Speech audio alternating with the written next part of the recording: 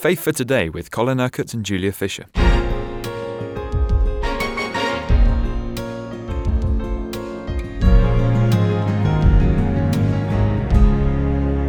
So what is God really like? What is his character really like? How does he feel towards us? How should we feel towards him? That's what we're learning as we're going through the Psalms. And this week we're starting with Psalm 62, Colin. My soul finds rest in God alone. My salvation comes from him. He alone is my rock and my salvation. He is my fortress. I will never be shaken. Now, those are two verses which are gold dust, really. I mean, they are just so wonderful because they express so much in just a few words. My soul finds rest, peace, confidence in God alone. My salvation, day by day, not only my eternal salvation through Jesus Christ, but my salvation, what God is able to do to save and deliver me day by day, comes from him. He alone is my rock. How important, therefore, that our lives are built upon the rock and not on shifting sand. He alone is my rock and my salvation. He is my fortress. I will never be shaken. And you can think of Jesus 1,000 years after this, telling us about the man who built his house upon the rock and the one who built his house upon the sand. And, it's the same thinking, isn't it?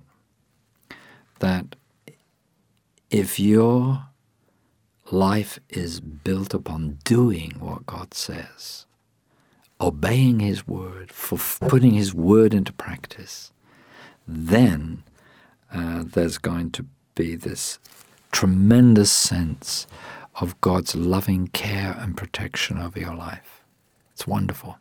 It's amazing, really, because we live in such a restless society, and so many people are seeking the antidote for stress and being overbusy. And I suppose these verses really hold the key, don't they? And David was one who knew the value of talking to himself.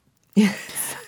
He spoke the truth to himself. So he says in verse 5, "Find rest, O my soul, in God alone." In other words, don't get your eyes on the circumstances, on other people and all the problems that they cause and what's going wrong with them. Just focus on the Lord. My hope comes from him. He alone is my rock and my salvation.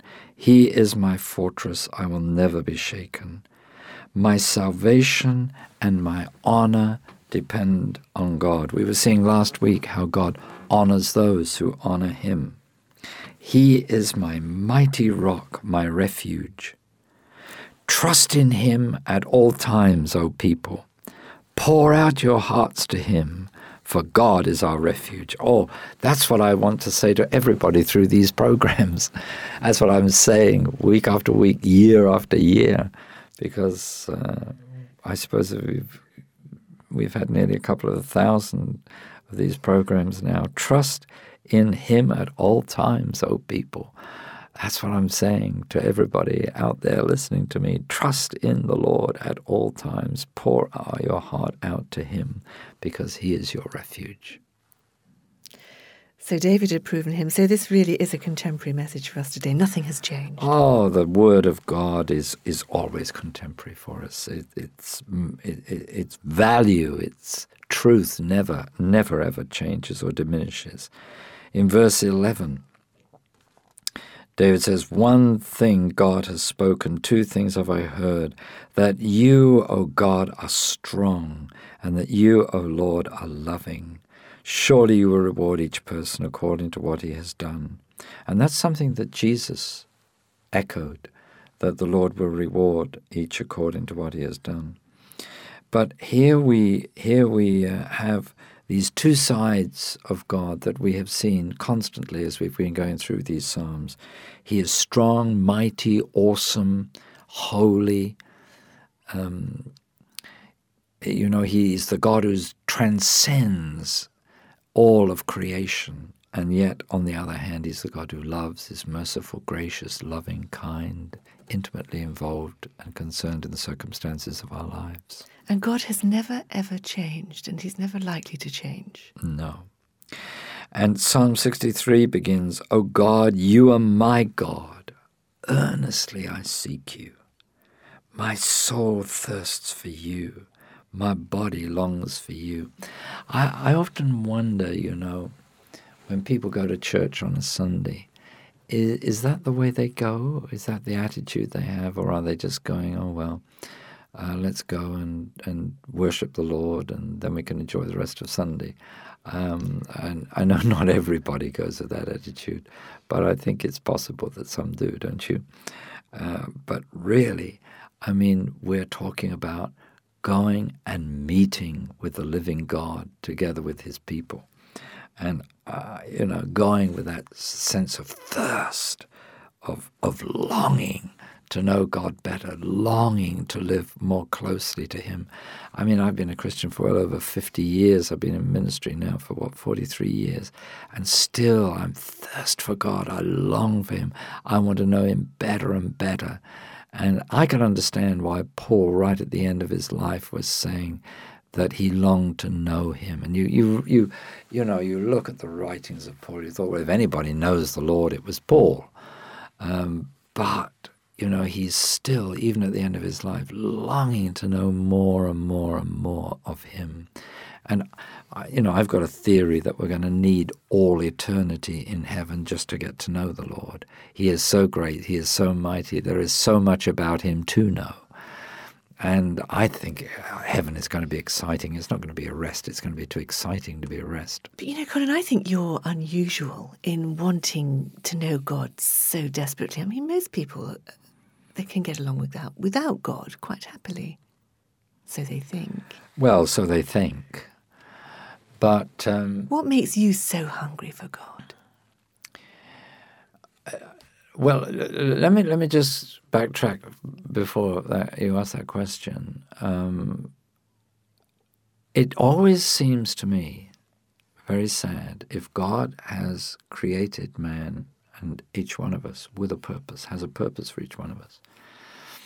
If it's possible for a person to live on this life for 60, 70, 80, 90 years or more, come to the end of that life, and never having discovered why they were created. Now that to me is a waste of a life. A person may have found some kind of purpose, invented some kind of purpose for himself. Some people might have been satisfied, well, they had a good life, they were successful, or they had a good marriage or good family or something like that. And yes, well, that's good, that's positive. But God has a plan for each person that is beyond that. And it always seems to me so sad that a person should be able to exist on this earth and never discover the plan and the purpose that God has for him. So, I've spent my life helping people to discover God's plan for their lives. And if you were to ask many of the Bible school students, for example, that have come to our Bible college over the years, a number of them have said that when they came, they had no idea, really, that God had a plan for their life. They just felt that God was calling them to come to the Bible college. But by the time they left, they had a clear sense of plan, of purpose, of what God wanted of them. And I think that's very important. I think that's a very important reason for people coming to Bible college, to discover the plan and purpose that God has for their life, because then they can go away and fulfill it. But this desire for God, how can you kindle that for somebody listening to you now who's thinking, oh, I'd love to really desire God that much, but how do I go about it? I don't know that you can influence another person's heart in that way, because this is a matter of the heart. I think you can see certain things about God and the way God operates in the lives of other people.